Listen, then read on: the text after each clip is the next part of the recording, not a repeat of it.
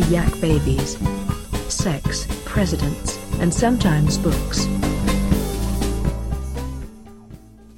Welcome to Yak Babies, the only podcast on the internet sponsored by the Bible for Bears. On the first day, God said, "Let there be honey."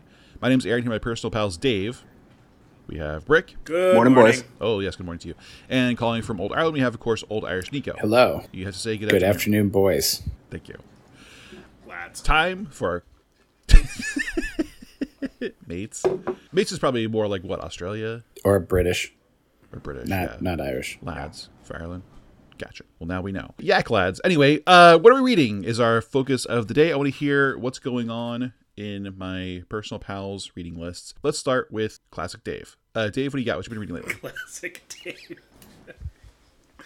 I'm reading a novel called Hard Rain Falling by Don Carpenter. You guys know this one. It's New York Review Books re-release of a novel from the 60s. Very beatniky. I'm a couple chapters from the end. I guess maybe I should save my full analysis, but I really like it. I mean, it's kind of dense, super heavy, also funny in surprising spots. I'm really enjoying it.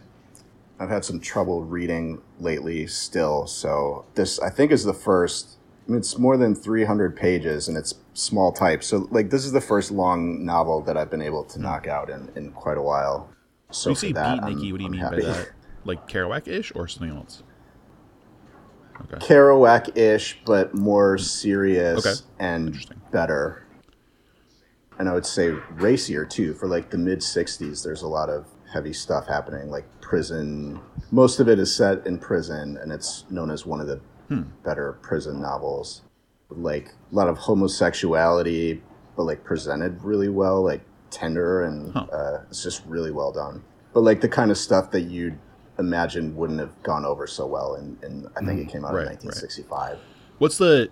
And then it fell out of print. I mean, I think it was fairly popular, or at least well received when it came out, and then it Can you give us like the base, just like a quick plot rundown or like a basic description?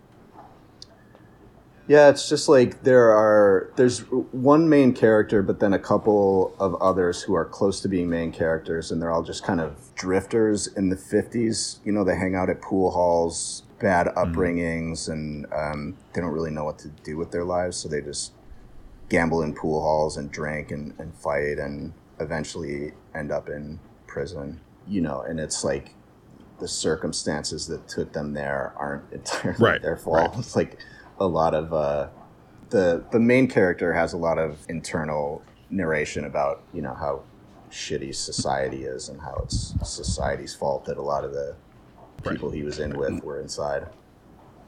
It's pretty grim, but it sounds very good. That sounds good. Do you know the author from other things, or is that his like biggest? No, he wrote I think 8 other novels and then committed suicide somewhere in the mid-90s. Gotcha. Excellent. But good. And when New York Review brought this back out, I remember it being kind of a big deal. So it first came out in 1964, and then they released it in 2009. With a really awful, kind of pointless intro by George Pelecanos. Did he go to jail, or that was the other guy went to jail? He was involved in the guy who went to jail, right? Didn't Pelecanos like help some director, the guy who made? Was it Die Hard? John McTiernan like spied on someone and went to maybe his ex-wife, and like George Pelecanos helped him or something like that. You remember the story? No. All right, I have to look this up and see if I'm just fully insane or if this is anything. What, he like hired a PI? I think that's what happens. Like he like helped George Pelecanos helped him hire someone to spy on his ex-wife or something like that, and now he's either in jail or has been in jail or was in jail for a while. He was like a big name, like John McTiernan's like a known figure in Hollywood. It was a weird story, but that could be a dream. That could have been something made up in my subconscious and have filled in with details. Cool. Anything else, or is that it? Wonderful. No, Brick, let us hear from you. Oh, I actually read a book. Oh, yes. Which is a lot better than I was doing this time last year. Sure, yeah. We're all doing our best. It wasn't a long book, which helped. And it's appropriate for our current weather situation. Ooh. So I read Snow Country by Yasunari Kawabata. Oh, yeah. I have that over here. Has anyone read this? Yeah. It's on my shelf. I read a few pages of that a couple of weeks ago. I didn't get into it, but That was the book I tried before the one I was just talking about. I'm not sure what made me pick it up. I'm not even sure when I got it. It was just sitting there, so I grabbed it and I read it. It's good. Yeah. Nico will hate this book, so go ahead and skip it, Nico, because there's literally not a lot that happens, and I think the ending takes a little work to connect to the rest of the story, but I thought it was really good. It's he's a very atmospheric writer, which you can tell by I've only read his short stories before this, so... Who is it? What is it? Sorry, I was... Yasunari Kawabata. Okay, I was researching John McTiernan's jail time. Good. Update coming. Let's hear about that soon. Yeah. All right. So this is a story of a relationship that has a dead end. It's this guy, he's just like this rich dude, and he goes to this country town in the snow country, like where there's a hot springs, and he falls into this sort of relationship with a geisha. The introduction sort of explicates that that like a geisha in the country is a little different than maybe in the city, where it's sort of a high profile, classy, they might end up being like performers and famous people, whereas in the country it's like maybe a step removed from a prostitute. And then the whole, it's a short book, it's 180 pages. The whole thing is just kind of their relationship and their conversations. And then the ending is a little more, I don't want to spoil it if you guys have it but haven't read it, but the ending is just, it's very abrupt. And at first I was like, oh, that's weird. And then, when I thought about it like that night and sort of sat on it a bit, I ended up really liking it because I think it sort of parallels the story pretty well and closes up in a way that isn't immediate apparent, because the sort of the focal point of the ending is this kind of third almost periphery character that kind of moves in and out through the story, and then that person is the focus of the ending, so it kind of takes a little bit to connect it. I found myself actually a lot when reading this thinking about Goodbye Columbus. Interesting. Tell us why. Well, it's kind of a similar structure where it's like telling the story of a relationship that has like a finite, at least to the reader, like it's pretty, even the characters in this are like from the beginning, they're like, this isn't going anywhere. Right. So it's sort of telling that story, and then so the story is about the relationship, but it's also kind of more of about the culture with which they are in. I'm having a hard time putting words together. It's all the snow. You're getting Bombo Genesis in your head too. I am Bombo Genocide. Yeah. By the way, start a metal band called Bombo Genocide. So it's really good. I would be interested in reading. I like a good 180-page novel, too, so I'd be interested in reading some more. I already knew I liked his short stories, or at least the Palm in the Hand stories. I don't know if I've read anything beyond that. Yeah, you should check out Beauty and Sadness. I think that's what he won the Nobel Prize for. It's also really good. As I recall, also has an abrupt ending. I think he kind of does that, sort of kind of like has a cutoff ending almost. And you see the Palm in the Hand stories, too, where just like something just happens. You're like, oh, now it's over. Huh, that's...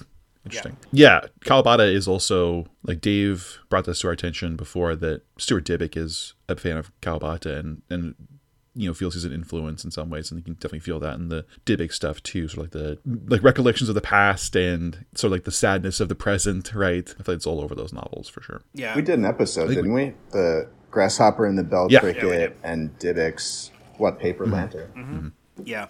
I mean, the writing is great. It's very controlled. The way he handles characterization in particular is very strong. Yeah. It's a good book. Yeah. When I was in college, I took a Japanese lit class and I read Beauty and Sadness for it, and I wrote a paper about it, and the title of the paper was Beauty and Sadness is both beautiful and sad. Oh boy. Yeah. It's pretty good. Yeah. Time for some juvenile. Can we do, dramatic reading. God, I'm sure it's atrocious. Break anything else? Me too. Not enough to report on, but I've started a book that so far I'm really liking, which is an old book, because I actually picked this up a while back when we were talking about Gothic literature, and I grabbed one that I hadn't really even heard of or read before. I'm only about 50 pages in. It's called The Moonstone by Wilkie Collins. Dave, have you heard of this? I've heard of it, but don't know anything about it. Yeah, it's like a Gothic mystery story about some sort of gem that is brought back from India, and then people think have some kind of powers or something. I haven't gotten far enough into quite get a handle on the plot, so most of what I know of it's from the back, but so far it's pretty intriguing. Like I said, I'm only about 50 pages. You're still in the opening letter framing sequence of a Gothic novel where it's about someone's day going to a mill or whatever. Correct. Yes, that's exactly where I am. Nice. Nico, what about you? Did I talk about Cloud Cuckoo Land last time? I don't know. That was the first big book I read this year by Anthony Doer, who wrote All the Light We Cannot See, which won the Pulitzer Prize evidently. And I thought he was I don't know. I kind of thought he was Italian or something. Like I definitely he was Dave Doer. Yeah, I definitely didn't think he was this like 45-year-old suburban dad from Boise. Like just not the image I had of him. But anyway, he is, and that book is about these 3 like intersecting time period like storylines that are connected by this fictional manuscript from ancient Greece called Cloud Cuckoo Land. That so the first narrative is in Constantinople in 1450 during the siege when the Turks were turning it into Istanbul. This manuscript gets like smuggled out by this girl.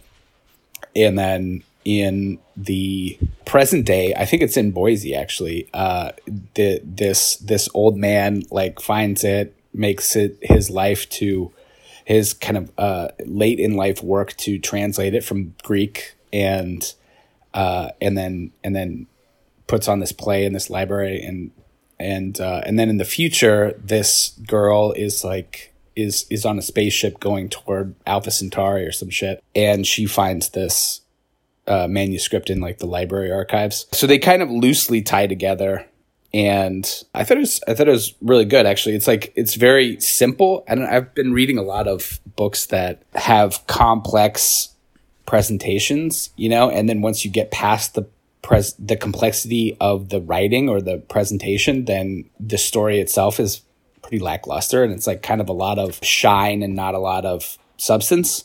And this is the opposite. It's like very simple style, very, very kind of straightforward, but then the story is pretty affecting. So that was a good one. I reread a book called Lighthouse by William Monahan that I read like 15 years ago when Chamber 4 was happening. And evidently that is the guy that wrote The Departed. And he also wrote a new movie called The Tender Bar with Ben Affleck, directed by George Clooney, which was... And that memoir was... Wait, did he write the book or that... No, he wrote the screenplay. Based on the book? Yeah. Okay, gotcha. And that was... Have you seen it, Aaron? I haven't seen it. I've heard... It's fine. They shot it it's okay. Here in Boston. Yeah. Yeah, that's what I heard. It has good moments, but it doesn't really hang together. But so we watched that, and then I was like, oh, that's the guy that wrote that book and I really liked it, and I wanted to see if I still liked it. And it's kind of the same. It's like there are really good moments, and then there's a lot of kind of, okay, like the mortar of it, holding it together is not great. And then I read a book called April in Spain, which I hated. So that was by John Banville. Who I think also won the Booker or the something. He's Irish though, so he's from Waterford, I think. And he has also written this series of mystery novels that follow this investigator, this medical examiner named Quirk. And this one was like literally Quirk goes to Spain. He sees a woman. He's like, shit, that's my daughter's friend. She's supposed to be dead. What should I do about this? 150 pages. Then he like calls his bureau back in Ireland, and he says, hey, I saw this dead girl. You want to send somebody out? And they're like, should we send somebody out? 150 pages of that. And then they send somebody out, and there's also a hitman there, and they fight. The detective kills the hitman. Book over. That's the whole thing. And it was like, I don't know what, it read a lot like all of his like little bullshit dialogues that he had cut out of other novels. He just stuffed into this novel and was like, Quirk talks to his wife for like 20 pages about how he likes shrimp but doesn't like lobster or some bullshit, and it's like, it's just it was so shitty. I read it absolutely furious for 2 days and finished it in 2 days. But you've liked a couple of those in the past, right? I did. I liked one of the first ones. Yeah, that I think like and now he just cranks them out, I think. Because that couldn't have been more than 10 years ago. And he's written 8 of them in addition to whatever, normal novels he's been writing. This is the literary equivalent of a hate fuck where you just get to just like seethe in anger and see what happens. Like you and Peace Beetle Bailey. Yeah, and then you go through the Goodreads reviews until you find somebody who has the same reaction as you, and you're like, yeah, fuck yeah, I'm not the only one. Most of them are just like, I got this arc from such and such, and it was a really great book. It's like, you didn't read this. I don't believe it. But yeah, those are the 3 most interesting books I've read. I love that we got some Booker slamming in there too. I was going to ask if it's the guy won the Booker. He did. Fits the narrative, which is great. Excellent. Oh, sorry. Sorry, I just didn't. I just want to see what he actually read, because do you guys remember The Sea? Oh, yeah. I think that was his book that was really well received. The Sea. He also started writing them in with a pen name, Benjamin Black, and now he just writes them under his own name, which I find is interesting. Yep, it won the Booker Prize. So, not going to be reading that. Secret Booker lurking in there somewhere. Excellent. A couple things from my end. I read also 2 short novels, themes running through the podcast. 2 of the Ian Fleming James Bond novels. I'd never read them before. A couple of years ago, I started getting... I've always liked James Bond movies, but never was like a... It was sort of like a casual, just like if they're on, I would watch them, and I would just see the Daniel Craig ones in the theater, but I wasn't like a James Bond aficionado necessarily. And then also a couple of years I started really getting more into it and just like, I don't know, really enjoying the patterns and trends. I listened to a podcast called James Bonding, which was really fun. It kind of helped me sort of, I feel like the podcasts are always probably responsible for guiding you into those niche interests like that. So I've been really enjoying them more and more. And then I was home this past summer and at Half Price Books, I was wandering around looking, just kind of like browsing to kill some time. And I saw they had 2 of the Fleming novels, and I had trouble. I hadn't been able to find them in bookstores in Boston for a while. So I saw 2. I was like, oh, great, I'll buy these and maybe read them, see what's going on. So I got 2. I got Live and Let Die and Moonraker, which are 2 and 3 in the series. I didn't get Casino Royale, which is the first one. But, you don't have to... I mean, I know the story of Casino Royale because I've seen the movie. And also, it's not like you need to have plot points from the previous novel to carry on to their... Kind of like, they're independent texts with some carryover information. The main or sort of matter. Plot point I remember from Casino Royale is that he smokes 120 cigarettes a day. Yeah, the smoking is insane. Insane. Yeah. So it's a complicated review because both these novels were very fun to read. They're very enjoyable. The plots are great. Fleming has a real gift, I think, for like good cliffhanger chapter endings where they're not like movie serials where it's like, and he was hanging off the cliff by his pinky. Was he going to get up? And the next chapter like, he did. And you're like, oh, okay, yeah, sure, because the book continues. They're kind of more like thematic cliffhangers. They really make you want to read. I read them, I burned through them pretty quickly, and they're not hard to read. However, they are hard to read in some ways because racism is appalling. I mean, racism is always appalling, I suppose, but like it's rough. So Live and Let Die especially is set, or half of it is set in Harlem, and the main villain, like Mr. Big, is like a like black gangster, and Fleming is clearly like an old school English racist with all of the like, well, we hope that they will eventually figure out how to join society kind of racism. It's bad stuff. So he holds up Mr. Big as an exemplar of like, well, here's someone who figured out how to make it in the world. He's like this like cunning, ruthless villain, but he's respectable, right? And then there's a scene in a nightclub where Bond and Felix Leiter, his CIA friend and like counterpart, are like undercover trying to figure out what's going on with Mr. Big's organization, and they overhear a conversation in the next booth between a pimp and a sex worker, and it's in dialect, and it's oh boy. Can you? I think you should read us an excerpt. Absolutely not. No way in hell. So So Live and Let Die was the better story, but it was the worst read because it was just full of that stuff. Moonraker was actually very fun and more or less free of the racism, thankfully. It was kind of racist against Scottish people, I guess, because the bad guy in Moonraker is Scottish, but it's not as bad as the racism in Live and Let Die.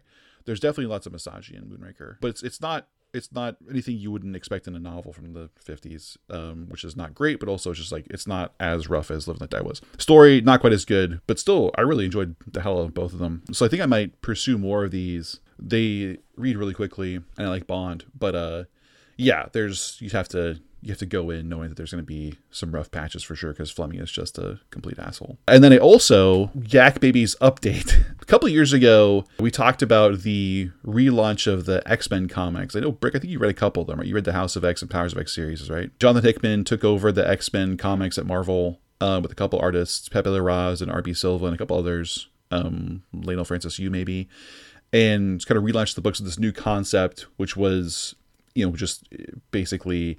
There were several. There's one person who was revealed to be a mutant whose power was that she could be reincarnated, basically.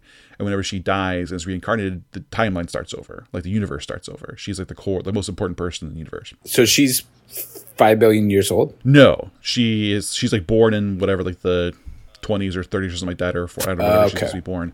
But she's just her power is that she can end the world with her death. And then she's reborn, and so the universe starts over, and her sort of like life, it leads to this like new timeline. Okay. So yeah, things that happened before her life happen, I guess, more or less the same as they happened before. I guess they could, but she then can alter because she can remember what happened in her previous life. So when she's born in her new timeline, she remembers what happened and the consequences of those actions and so forth, so she can chart a new path. And the idea was that she shared that information with Professor X and Magneto and allowed them to like make choices that would promote like the succession of mutants into like the sort of like ruling the planet, basically, because she had a secret knowledge, but it had to be kept secret because if they told everyone else about her power, it would like ruin the thing somehow. So I think it was 2.5 years ago. I can't remember how long it was. It was definitely before the pandemic hit. And Hickman just finished his run. He is handing the reins over to another writer, I think in the summer. And his last series was called Inferno, where he sort of ended the story. And I always wondered when this whole thing started, like how it would end. And it seemed like the end would be obvious. Like Mora dies and the timeline starts over and you get a fresh slate for the X-Men, right? That's kind of a brilliant move, I thought, because you can do whatever you want to as a writer, move pieces around, kill people, resurrect people, fuck with all the relationships. And then when it's time to move on, just, hit the reset button, which we've already set up. And then the writer can take over and you have the classic X-Men back if you want to. So they basically just made retconning into a character. Yeah, basically. But what happened, though, is not that. It was great. So the ending, they took away her power, and so now the timeline is stuck. So now we have this, like, now we're here forever. And I thought it was a really exciting, kind of masterful move from Hickman to still change the pieces around and set up for the next writer, who I think is Kieran Gillen from Die and Phonogram, but to sort of keep some of the things that he had done in place and still make it kind of complicated and interesting, so you're not just like totally tossing off this 2.5 year story. So I really enjoyed that. I know people didn't like it. I read lots of negative reviews, but I was really into it. I love that Hickman run. It was so weird and cool, and I'm glad that it's sticking around at least in some part. And I enjoy Gillen too, so I will like reading his comics as well. So that's my reading. Listeners, tell us what you are reading these days. Find us on Twitter at YakBabies and email us at yakbabiespodcast@gmail.com with all your reading suggestions, your thoughts, your memories of the John McTiernan, Anthony Pellicano's case from whatever 10 years ago, what the fuck it was. Let us know there. Also, find us on Patreon. Patreon.com/YakBabies has access to our secret bonus podcast. There's things happening there. There's wild, wonderful things. There's games, Bro to Bros, a really interesting, psychologically compelling podcast called 101 Ghost Jokes Ranked, where we are losing our minds, or have lost our minds at this point in the series, and are sort of breaking down these ghost jokes. There's also a candy tournament. Man, there's tons of stuff on Patreon for $1, so go check that out too. And then our merch, tinyurl.com/YakBabies has access to our t-shirts and posters and stuff designed by Brick. They're all very funny and worth your time. Until then, Yak Babies, yakking off. The Yak Babies would like to thank all their loyal listeners, and especially their patrons, both past and present, including Michael, Bonnie, Sebastian, David, Roger, Kathleen, Bailey, Andrew, and William Howard Taft.